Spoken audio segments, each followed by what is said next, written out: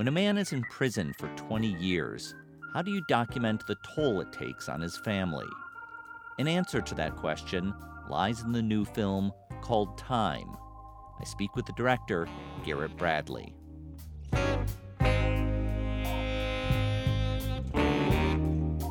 I'm Tom Powers, and this is Pure Nonfiction. Garrett Bradley is having a moment. Her film Time is being released this month by Amazon. In November, the Museum of Modern Art will exhibit her multi-channel video installation called America. She was recently profiled in the New York Times and has been interviewed in several other places. You can find links in our show notes. She grew up in New York City. Both her parents are painters. They divorced soon after they were married, and Garrett grew up closer to her mother. In high school, she interviewed them both for a personal documentary that set her on a path of filmmaking. After going to film school in Los Angeles, Garrett settled in New Orleans and directed an independent fiction feature called Below Dreams, made with young, non-professional actors. One of those actors wound up going to prison, so Garrett made a documentary about his girlfriend left behind. It's a poetic, black-and-white short called Alone, available to watch on New York Times OpDocs. One film led to another. During the making of Alone, Garrett met Fox Rich, an advocate in New Orleans for people with incarcerated family members. Fox is a memorable voice in Alone. This system breaks you apart. It is designed, just like slavery, to tear you apart.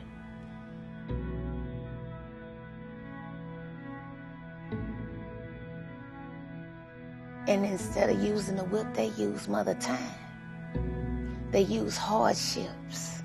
They may not hang you from the tree, but the experience itself is just like when they used to hang people, but barely hang them and leave their feet just tiptoeing around in the mud so that they're constantly on their tiptoes fighting for their life. That is a daily experience when you are an incarcerated family. You are hanging on by a rope, tiptoeing in the mud, just trying to get enough solid dirt under your feet to still live. Garrett came to learn that Fox Rich had a deep lived experience with this system. In 1997, Fox and her husband Rob were in desperate straits. They tried to commit an armed robbery of a credit union. Rob went inside with his nephew, while Fox was meant to be the getaway driver. It was their first offense, and no one was physically hurt, but the sentencing was harsh. 60 years in prison for Rob. Fox also did time, but got out after 3 years. Afterwards, she became a successful entrepreneur, raised their 6 boys, and dedicated herself to getting Rob released against all odds. In Time, she describes the toll it takes waiting year after year. At the beginning of every year, every New Year's Eve for the past 20 years, we have always started the new year knowing that this was going to be the year that my husband was coming home. And if you haven't done something in the courts by Thanksgiving, then you know that you're about to end the year and you're still going to be incarcerated. The hope that you've given yourself all year long, or the truth be told, the lie you've given yourself all year long, you have to accept that maybe this just wasn't the year. But next year is the year. When Garrett started filming with Fox, she imagined she was making another short that would be a companion to Alone. But near the end of filming, Garrett got a surprise. Fox gave her a bag of high-8 videotapes that she'd been recording for nearly 20 years while Rob was in prison. That footage caused the project to expand to its feature length. I got to see Time in January and picked it as one of my favorites on this podcast for our Sundance preview in episode 112. Time went on to win the Sundance Documentary Directing Prize. Last week, I connected with Garrett in Los Angeles by Zoom. I started by asking, what she learned from her parents about being an artist. First, I don't have anything to compare it to, obviously, but I think both my parents being artists, I took a lot of things away from that. I think first and foremost, it was really about understanding the role of community in your life. Even as painters, painting is a practice to a certain extent of solitude. But it is also very much dependent on being able to have an exchange, with people, in terms of, thinking and expanding your ideas and expanding your the way in which you work, context, right? And I don't think that that's been any different for me as a filmmaker, working in a different field. So much of what I do is dependent and inspired by the community that I am immediately a part of. I think the other part of it, maybe on a more kind of personal level, is having the confidence to be curious. I think many of us, no matter what you do in the world, you want to be understood, and you see things and you observe things, and the things that you see make you feel a certain kind of way, and the way that you feel then informs how you act and what you do. And I think that one of the great sort of journeys in human existence is trying to find a way to feel complete, and being complete is connected to that very idea. How do you articulate those things and achieve those things? How do you communicate? How do you find a way to be understood in the world? And so much of that comes from confidence. So I think that is so much of what I got from my parents. As you were thinking about developing your own means of self-expression, did you think about following in your mom's footsteps and being a painter, or did you feel like very deliberate that you wanted to scope something else out? I think painting is the hardest thing anyone can do. I don't think there's anything harder than it, because you can't fake it, you can fake a lot of things. You can certainly fake making movies, and even photography and even music. So I never in my life even thought about being a painter, my dad is also a painter, and I truly think it is, you either have it or you don't. And so what were the things that set you off on a path to make films? And I guess I'm curious, especially, since, your work is gone between fiction and nonfiction, documentary being my specialty. I'm curious, what are the things that, drew you into trying to tackle nonfiction subjects? Well, I'd always been interested in movie making and filmmaking. And when I was in high school, I was fortunate enough to have a Hi8 camcorder, and I spent the last 3 years at a Quaker high school that happened to have editing equipment. And so I was able to kind of start to play around with that type of language. And I think it was the defining point in my life of feeling like I had found that very thing I was mentioning earlier, which was how to articulate myself and how to express myself, how to feel like I had a purpose in the world where I could give something to the world, in a way that felt right to me. And I think, to be honest with you, that because someone had told me that I was good at it and I felt validated in the process of it at that age, it's why I kept doing it. I really think, I know that sounds... Well, that's a meaningful push. Right? Yeah. And getting into documentary filmmaking, I hadn't thought so much about genre, to be honest with you. My first paid commissioned opportunity was with Field of Vision. And I made 2 short documentaries with them. And so I think documentary filmmaking is where I got my first opportunities to make work. My first film, my first feature-length film, Below Dreams, which premiered in 2014. That was all money that was raised through, being in graduate school, through friends, through family, through Kickstarter. I didn't have a company behind me. No one cared what I was doing. No one cared if it was finished or anything. So I think documentary was the first time I was given support to do something. You grew up in New York. If I understand your CV right, you went to school in Massachusetts and California. and then you wound up in New Orleans, where a lot of your films are set. Um, can you talk about what drew you to New Orleans? Yeah,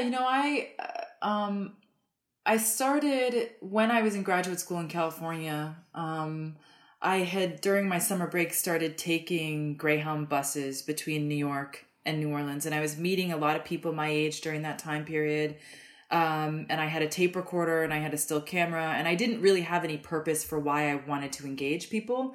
Um, Now, let me just stop because New Orleans recent history is very specific point in time when Hurricane Katrina hit the city in 2005, and then it went through a period of recovery. So the time when you were going there, where did that fit into the history of the city?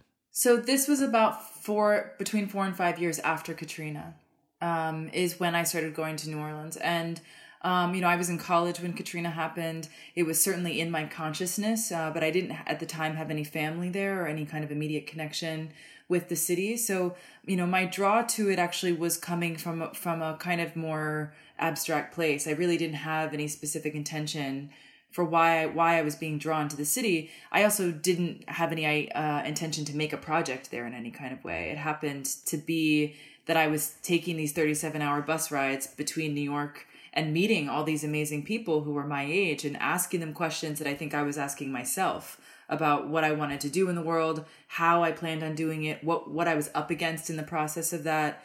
And it wasn't until the New York Times Magazine published a feature that was entitled, "What is it about these 20-somethings?" And it was all these really beautiful spread of great looking people from Brooklyn. And the thesis being that, my generation is plagued with being overeducated and underemployed. And that really wasn't the majority experience that I was encountering in my travels. And so that really was the inception of making my first feature, was to think about how image making provides a really critical counter to a mainstream narrative that then in the future becomes the definition of us, So how do we diversify that and include a realistic understanding of what any given time period looks and feels like to people? And so I stayed in New Orleans after making that film because I built an incredible community there. And I think a lot of what I'm interested in my work has been looking at the beginnings of our country and thinking about the genesis and thinking about the past of our country, as a way of understanding the present moment. And being in the South has been a really an important way of thinking through those ideas in a way that I think New York and Los Angeles and some of these larger cities, they're really focused on the future, right? And so the past and its history oftentimes are harder to see. I only know New Orleans as a tourist and love it. But I have always felt very aware about that city. Maybe it's true of any city, but accentuated a little bit in New Orleans of an insider-outsider status. And maybe it's a city that can welcome you in as an insider, but needs you to, prove yourself a little bit. And I wonder how you've experienced that in New Orleans, especially since so much of your work is about New Orleans. Yeah, I think New Orleans is sort of the exception to the rule because, you're absolutely right, and I think that a lot of that has to do with when you come to that city, you can't be coming from a place of extraction. I think you have to be contributing or giving to the space. And it's not actually just New Orleans. It's any place that you go to. I think you need to be giving something and making work, whether it's a film, whether it's no matter what it is. It can't just be coming, I think, purely from your own desire. I think that the desire needs to inherently be connected to what you plan on offering. What is it contributing, and what is it giving on some level? And it's funny because someone sent me an email recently, not related to New Orleans, but related to a place in California where they said, thank you so much for not mentioning this specific city in California and that you were staying here, sort of in this, because there was an article on a really public platform. And I thought to myself, there isn't an inch of American land that hasn't been stolen. And so the idea of territorialism around insider and outsider, I think, becomes a really complex conversation. But in the context of New Orleans, it really is a unique space where there is, I think, a very valid amount of ownership. And that when you come there, you have to honor that in a way that I think is unlike any other place in the country. As I understand it, you met Fox Rich, who's at the center of the film Time, when you were making this short film Alone, that also has themes of incarceration. Can you talk more about how you got to know Fox Rich and how that moved from an initial meeting to thinking about making a film about her? Yeah, I mean, I've never made a project with the intention, like I've never gone out into the world and said, I need to come up with an idea, or I need to find a subject. I don't use words like subject. I don't believe in phrases like access. I think I've been incredibly lucky. And again, I think it goes back to the importance of being a part of a community in a real way, and having people in your life who are not just inherently connected to the craft with which you're in, right? Because so much of the work has come from just being in the real world, separate from the craft to a certain extent. And so I met Fox, as you said, in the process of making Alone. But I truly, the real point of connection happened in my contacting an organization called FLIC, Friends and Families of Louisiana's Incarcerated Children. And Gina Womack, who's the co-founder and director of that organization, picked up the phone and said, you have to speak to Fox Rich for the purpose of making this other film. And I got to know Fox in the process of making Alone. And I think for me, I was in a place where I was really trying to contemplate what would it mean to make a sister film to Alone, to make two films that you could never disconnect from one another. But the purpose of it being that there are many, many stories that exist within this one topic. In the same way that Steve McQueen said, 12 Years a Slave can't stand in as the one narrative for this time period. There are hundreds of thousands of stories that exist that have not been told within this one context. And the same is true right now when we talk about the prison industrial complex, when we talk about 2.3 million people who are incarcerated. There's, if not double, triple that number of people who are affected this. This is the majority experience in our country. And so we need to be able to talk about the diversity of experience of how families are navigating the same issue in different ways. And I didn't want Alone to stand in as sort of like the monolithic experience of that Fox is a very different woman. The Richardson families, they're a very different family. It's a similar issue, but they're maneuvering it in a way that's wholly unique to themselves. And I think that is important as we think about how to not have this conversation be a monolithic, abstract, singular idea, that there are multitudes that exist within it. The film is in black and white, as many of your other films, not all as I understand it, are. What is it that draws you to black and white as a medium? Well, Yoshi Yamamoto talks about how when you cut with clothes and you make clothing, you can see the form so much better in black and white. And I like to think about filmmaking in a similar way.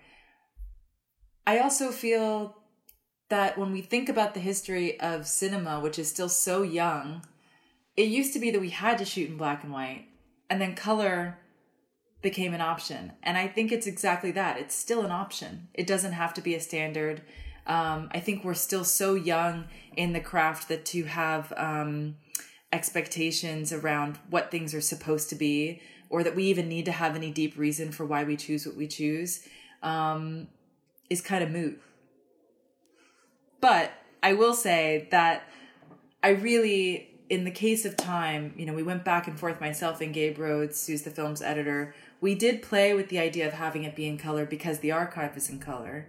But ultimately, we went back to it not only because I wanted it formally to stay connected to Alone, but also because it really provided a level of visual linearity and fluidity that was so crucial to sort of the overall themes and understandings of how we were subverting the importance of chronology and of linearity to a certain extent. It allowed us to move back and forth with hopefully more ease and grace than I think the color was offering. So I've read that you had done a lot of filming with Fox Rich. You were getting ready to edit the film, and then she said, "Oh, by the way, I've got these tapes," which she'd been shooting for many years and become a big part of the film. Uh, I'm curious. Do you know, had she ever looked back on those 15 years or so of tapes, or when she was handing them, was she handing something that she hadn't seen besides the time she'd recorded them?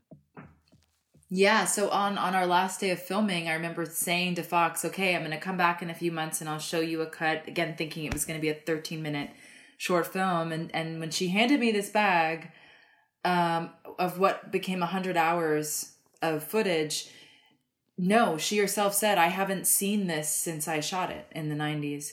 And I just remember having so much fear when I was holding that bag and putting it into my car and driving home and then putting it into a box and shipping it across the country to get transcoded with no backup.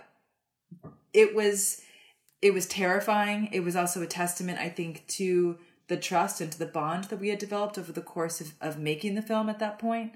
How long had you been interacting at that point? Well, we'd been shooting for maybe a year. Okay, so is my guess. Enough time to have established that trust. Oh, absolutely. I mean, I thought the film, we were done, Right. Well, we had to be. There were deadlines and budget constraints and all sorts of things that you have to deal with as a filmmaker, which I think when you're working in documentaries, you have to focus so much on the present moment, Everything is in the present moment. You can't have any expectations about the future. And this really exploded everything. So I'm curious what it was like for Fox Rich when she saw a cut of this work put together. Yeah, I mean, that's always the big moment. Everything kind of hinges on that moment.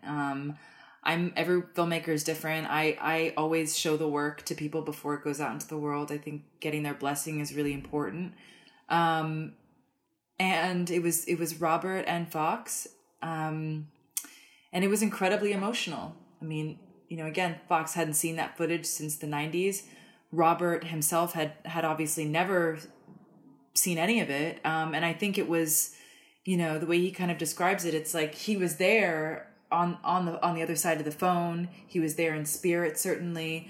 But those memories are sort of just images you're creating in your mind if you're not actually there. And so I think it was an incredibly profound moment between him and Fox, frankly, in terms of what she was doing in the documentation of that and allowing reality to a certain extent to then be merged with memories that he had created in his own mind, And I think that goes back to this idea for me, I think, of the function of the film as a whole, which is that I think in a variety of ways, it offers a template for different types of resistance, different types of, combating oppression.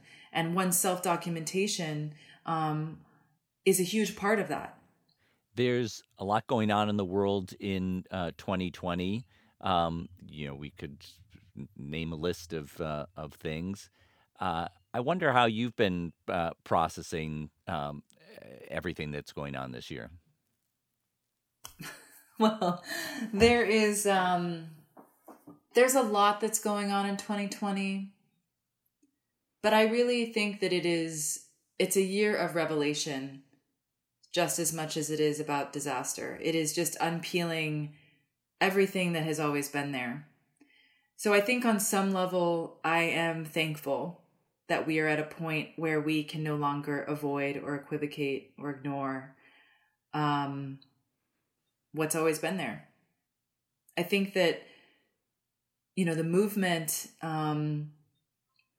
specifically around police brutality and the role that white allyship has played and the role that that technology has played in attempting to hold people accountable for the actions that exist, have been, for me, really interesting entry points for how we think about, as filmmakers and artists, our relationship to the prison industrial complex and how so much of the power around, again, the fact that 2.3 million people are incarcerated in this country, that the system has erased that truth, that it's very hard for us to, I think, actually visualize and think about that number of people, and so there's a lot of power in trying to create optics and visuality around that, that this idea of erasure, this idea of an invisible population, in many ways, the only way that we have evidence for what's happening is in the family, is in working with those that are on the outside. And so I think that's been another thing that's become really clear to me as an artist and a filmmaker in this current moment, that does feel new, which is that we need to create more examples. We need to combat the prison industrial complex on its own terms, which is with this idea of what is visible and not visible. How do you think these things are affecting your work?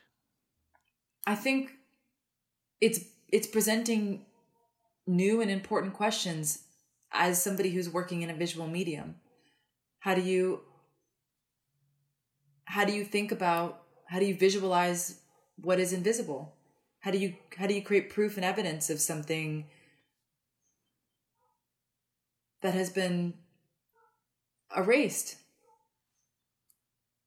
I think that's a question that I'm sitting with and will continue to sit with for a long time. It seems to me that you're at a pivotal moment in your career, where you had been, making work at a certain scale, and now you've got this really substantial film that's being received in a great way. It has, is going to get a major distribution push, and I think about when Ava DuVernay was at Sundance in 2012 with Middle of Nowhere, and she was someone who was at a kind of similar inflection point in her career. She'd made a lot of work, but since then she's had a lot more opportunities opened up to her. And I can imagine that at this point you probably have people coming to you with offers that wouldn't have been happening a couple of years ago, and there's something that is exciting about that. And there's something that might be exhausting about that, to have so many different podcasters and journalists like me trying to extract something from you. I wonder how you're experiencing this moment. I go back and forth with what it means to explain your work, to make your work, and then to explain your work. I think in the context of this project, it's really important to have a conversation and to repeat as many of the same questions as you can, no matter how tired you are, because the questions are a reflection of what people need to know. They're a reflection of where we're at. And if a question is being presented, that means that someone's looking for an answer, that there is a need for a dialogue. And so I think it would be naive and selfish to not honor that, and to not be giving to it, even if it's exhausting. You can't even understand what it's going to be like until you're in it.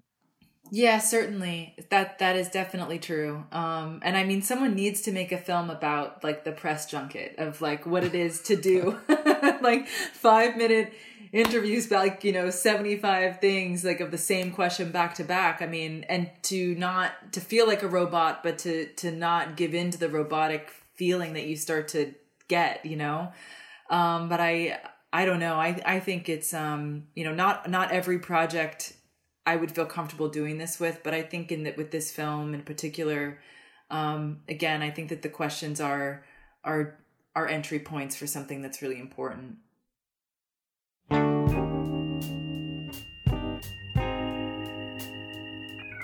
I want to thank Garrett Bradley for speaking with me. You can watch her short film Alone as part of New York Times OpDocs, and you can see Time on Amazon. You'll find links in our show notes.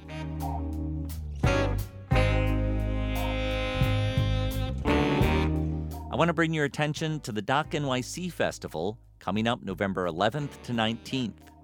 Thanks to the pandemic, the festival is moving online this year, so you can buy tickets to screenings from anywhere in the United States. We'll also hold free conversations accessible anywhere in the world. For more information, go to docnyc.net. Thanks to our team, series producer Hannah Nordenswan and web designer Cross Strategy.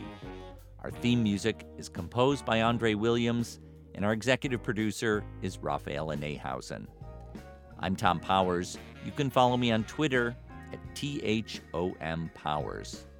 You can read our show notes and sign up for our newsletter at purenonfiction.net.